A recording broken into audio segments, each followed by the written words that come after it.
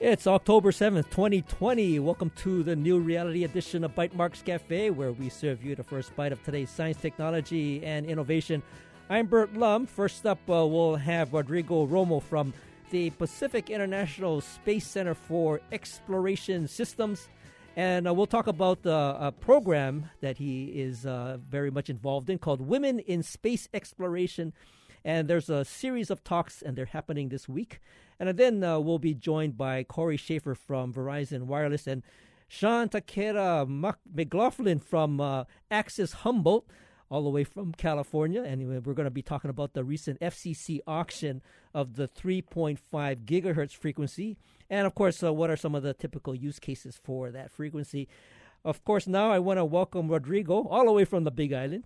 He's from PISCES, or better known as Pacific International Center for Space Exploration. Of course, he's here, and he was telling me about the Women in Space Exploration talks called WiSE, which is appropriate.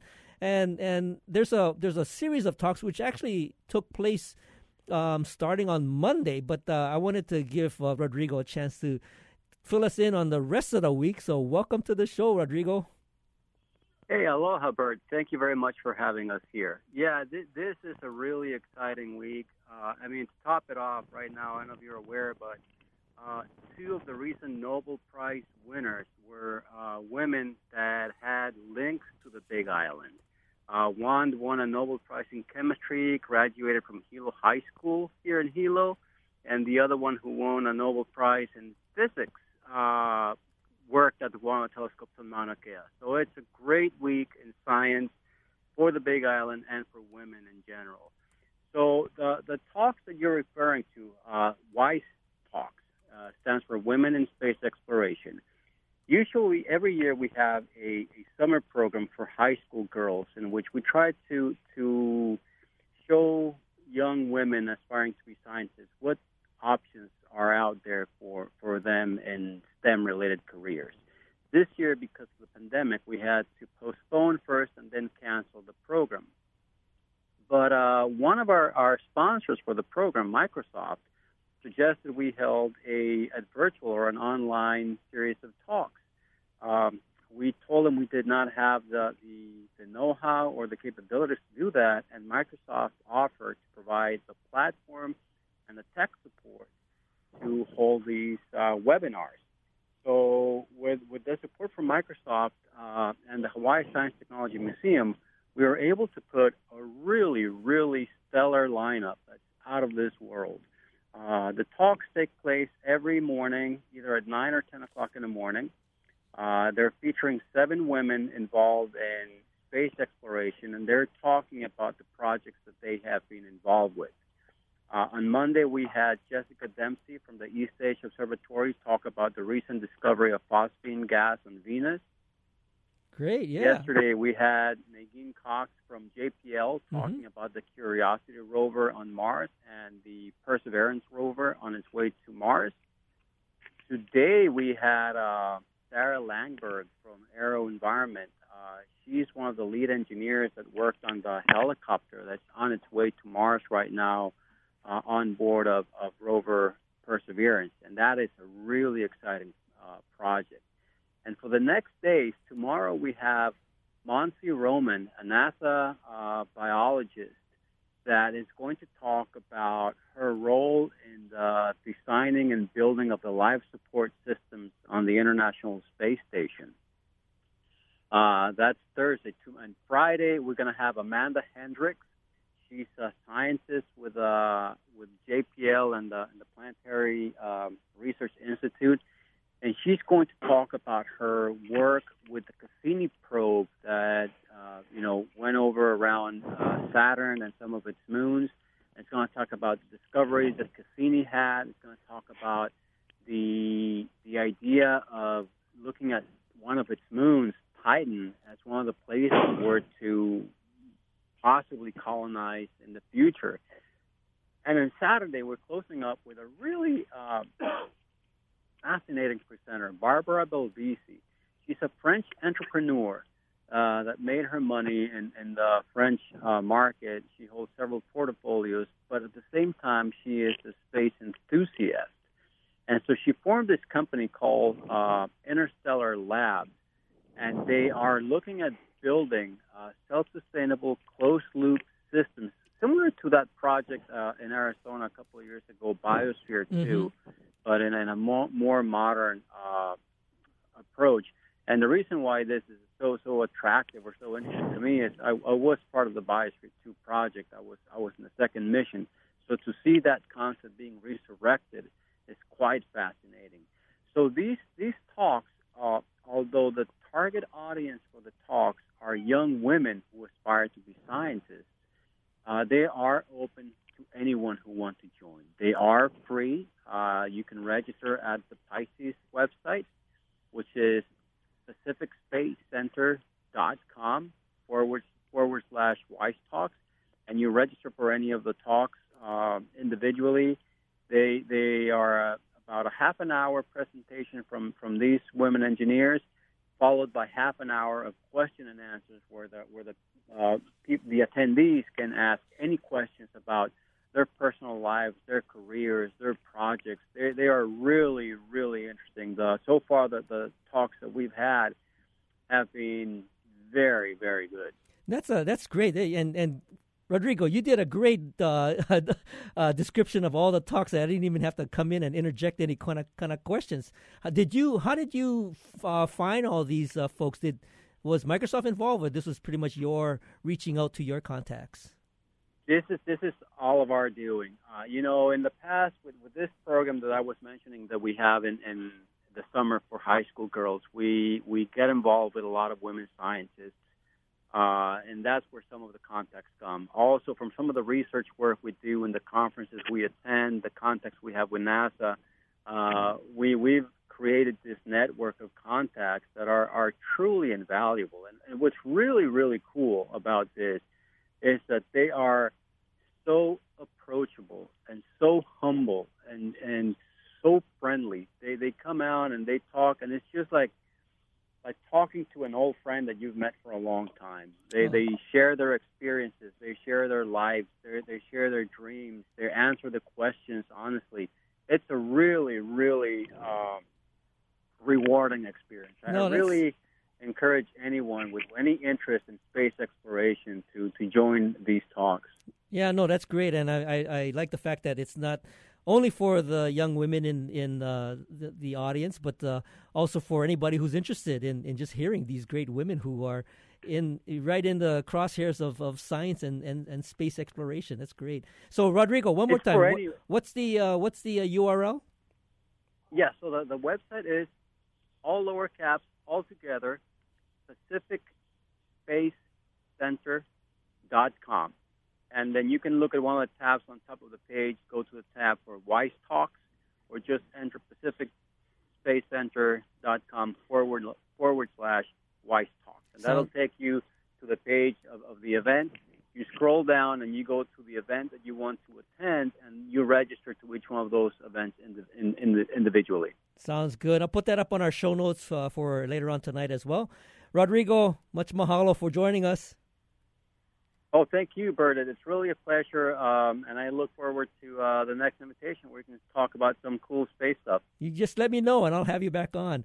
Well, we'll take a short break, and then when we return, we'll be joined by Corey Schaefer from Verizon Wireless and Sean McLaughlin from Axis Humboldt, and we'll talk about the 3.5 gigahertz frequency auction. This is Bytemarks Cafe.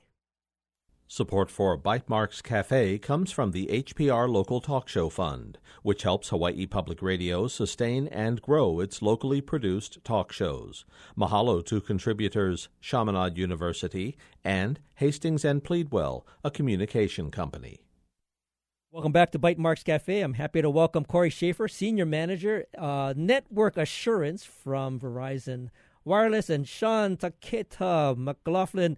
He's the Executive Director, also known as a digital ecologist, which I'll have him explain what that is, from Axis Humboldt. And we'll talk about the recent FCC auction and the use of 3.5 gigahertz frequency. This is Bytemarks Cafe, and I want to welcome you both to the show.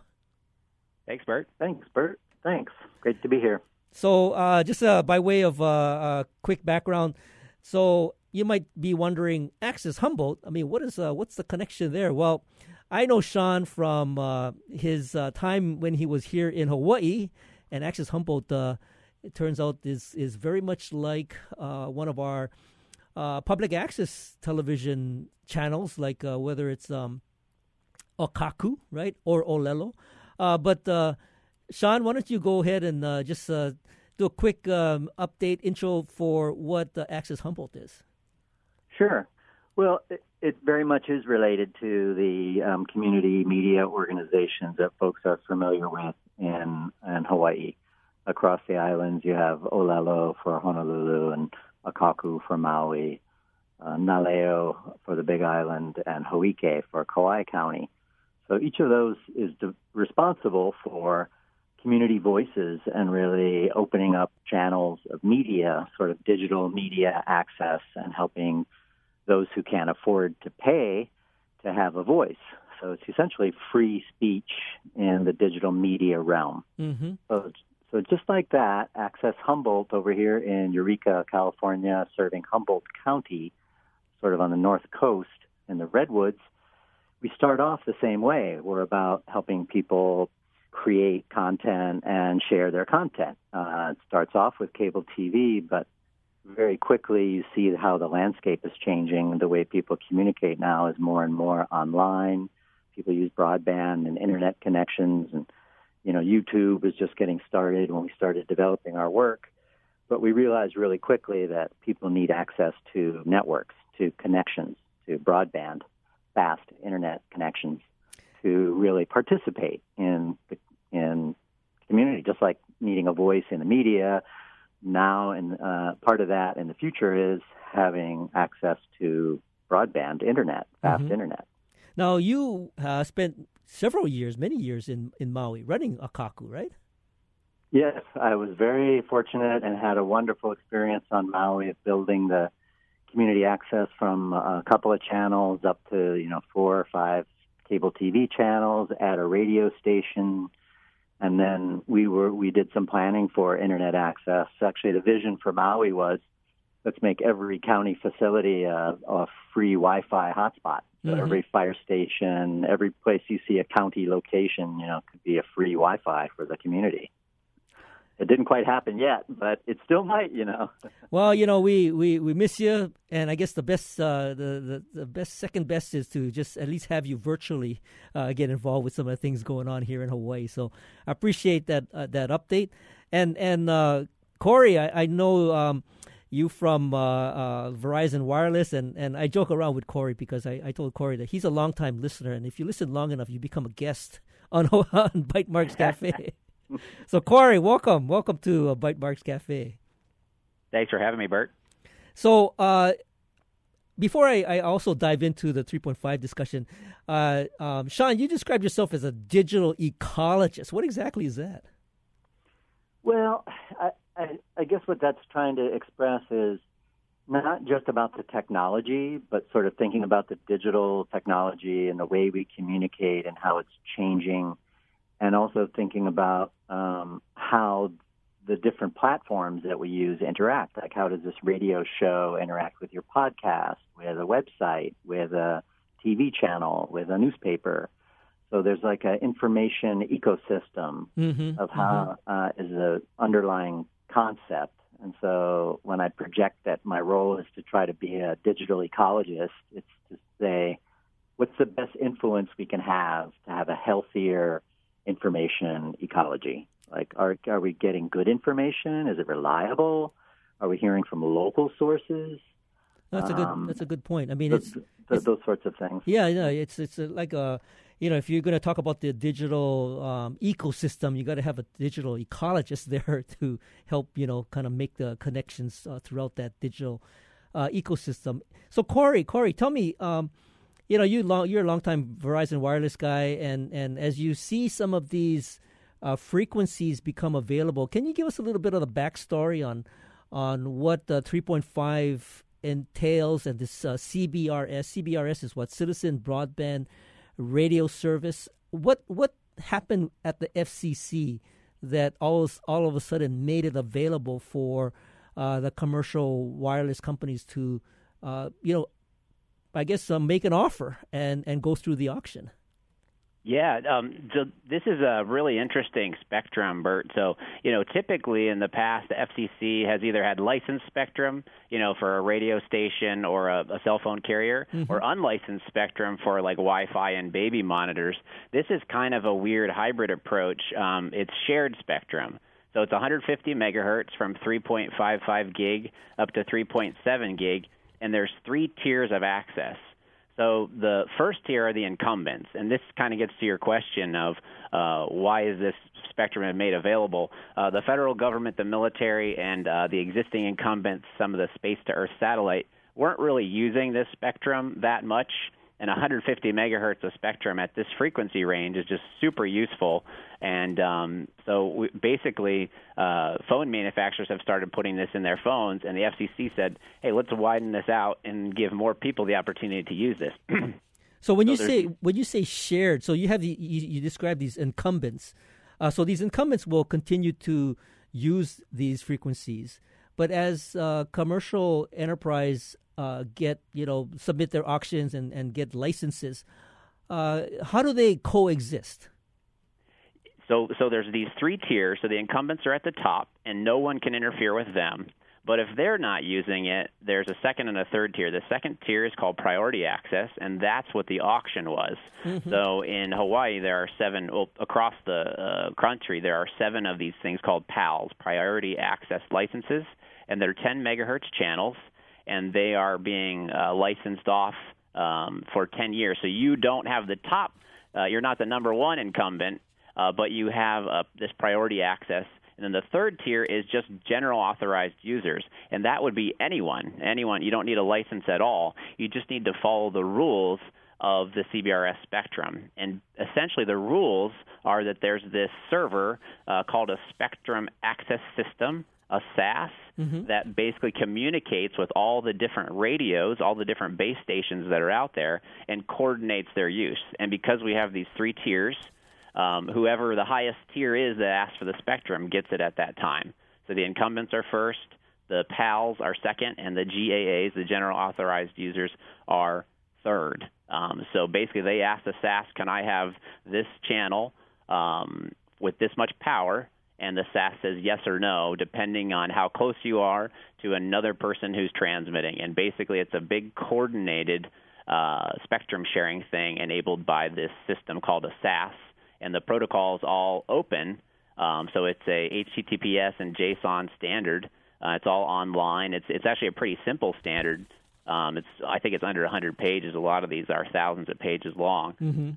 So it's kind of been simplified to make it more usable for general users. So I think that GAA access could be useful for smaller startups and things like that. So, Sean, you're pretty much following a lot of these technologies, and you seem to be like like an encyclopedia, like a resource for. So, I know from an Access Humboldt standpoint, I mean, you may not be directly involved with 3.5, but from a sort of observer of the digital ecosystem, where do you see 3.5 sort of fitting in? Absolutely. Well, first of all, spectrum is essential, and we think of it like access to the public rights of way. It's a public resource. So we're always looking at how spectrum is serving public needs and interests. So in that sense, spectrum is essential to us. And I don't know if folks were following the EBS or the educational broadband service auctions in the 2.5 range, but those are more common. Those are like the cellular mobile data frequencies that I think T-Mobile uses a lot, or Sprint. But CBRS is, first of all, it's not as powerful as 2.5. 3.5 is about 1/10 of the power transmitted, so it has less capacity over shorter distances than like the 2.5 gigahertz in terms of the physics of the spectrum. But it is as Corey was saying, this is a large swath, 150 megahertz, of which 80 are unlicensed and available for anybody right now to start using. and the other 70 are licensed to incumbent and priority access. So what's super exciting from an access ecosystem point of view is this shift of making swaths of spectrum available for unlicensed and shared use is huge progress from our point of view, because today, actually, parts of that spectrum are available for unlicensed use.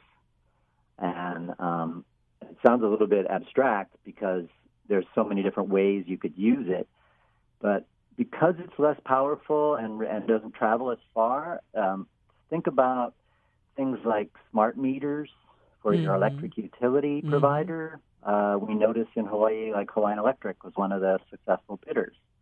It sort of really maps overlay of CBRS, looks a lot like Internet of Things. If you had a bunch of dedicated environmental sensors out in the field, you would love to have a little bit. You would use CBRS to get free connections to those devices over, half a mile. That's pretty good.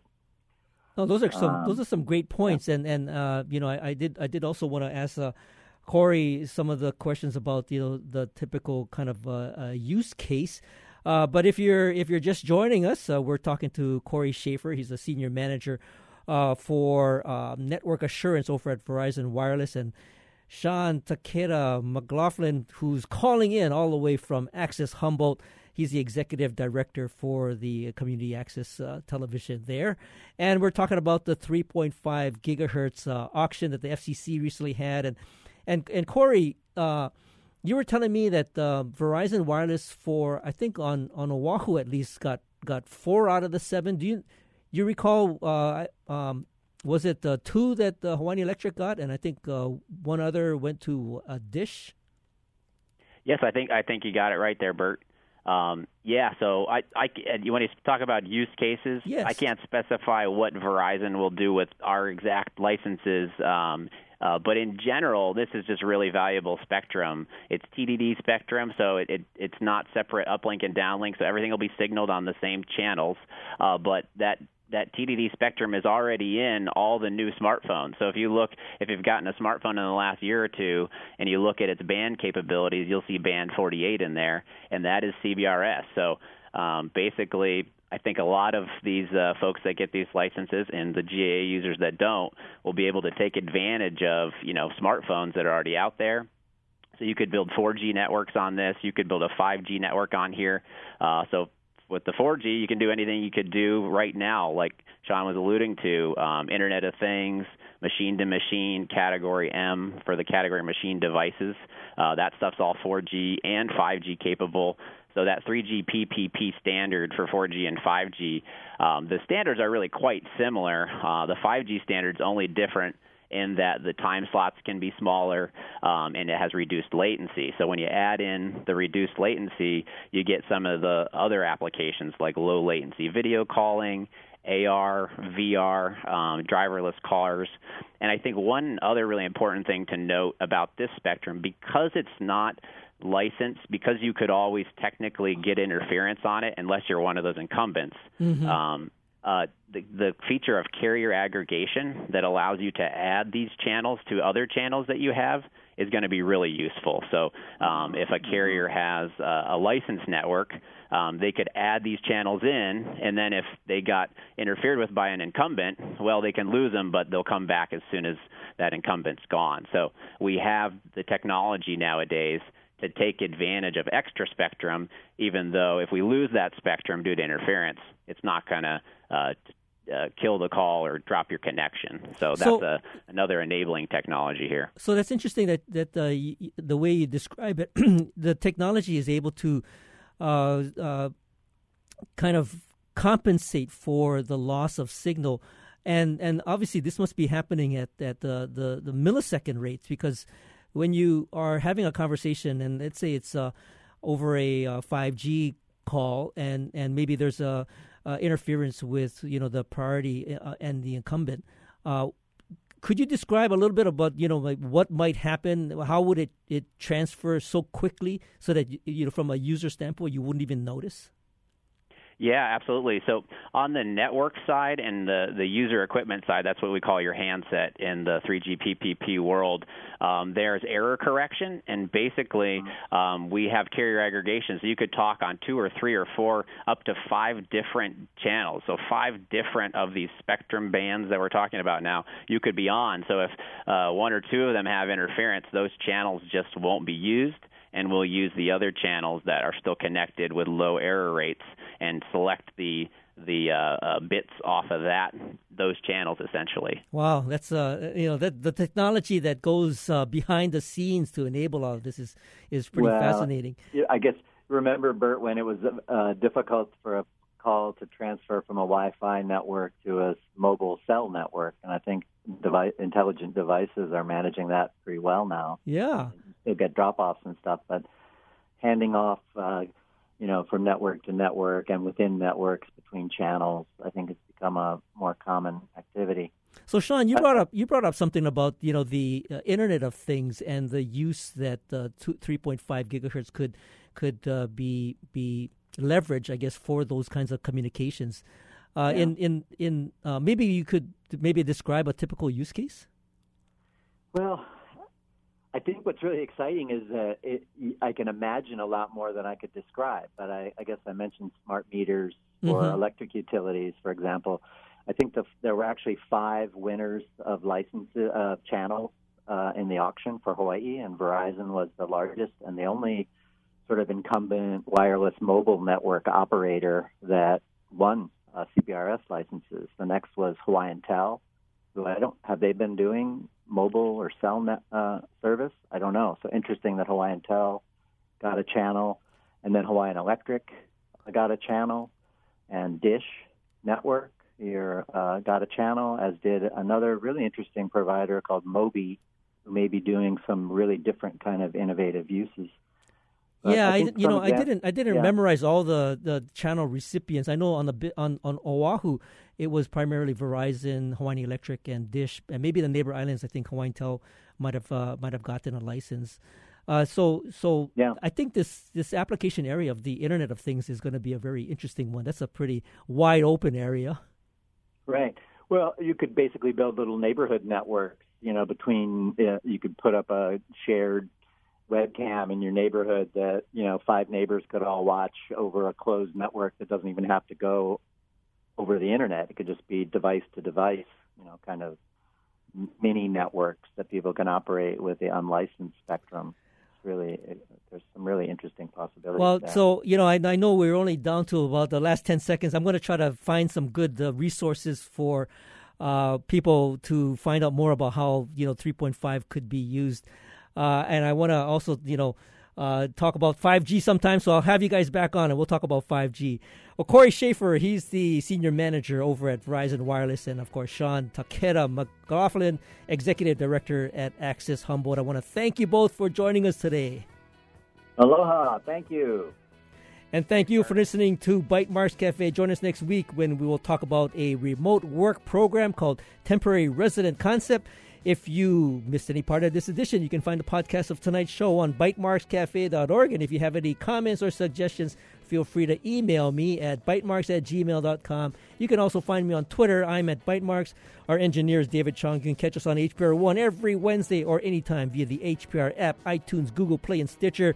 You stay awesome. And of course, we'll see you next week on another edition of Bytemarks Cafe.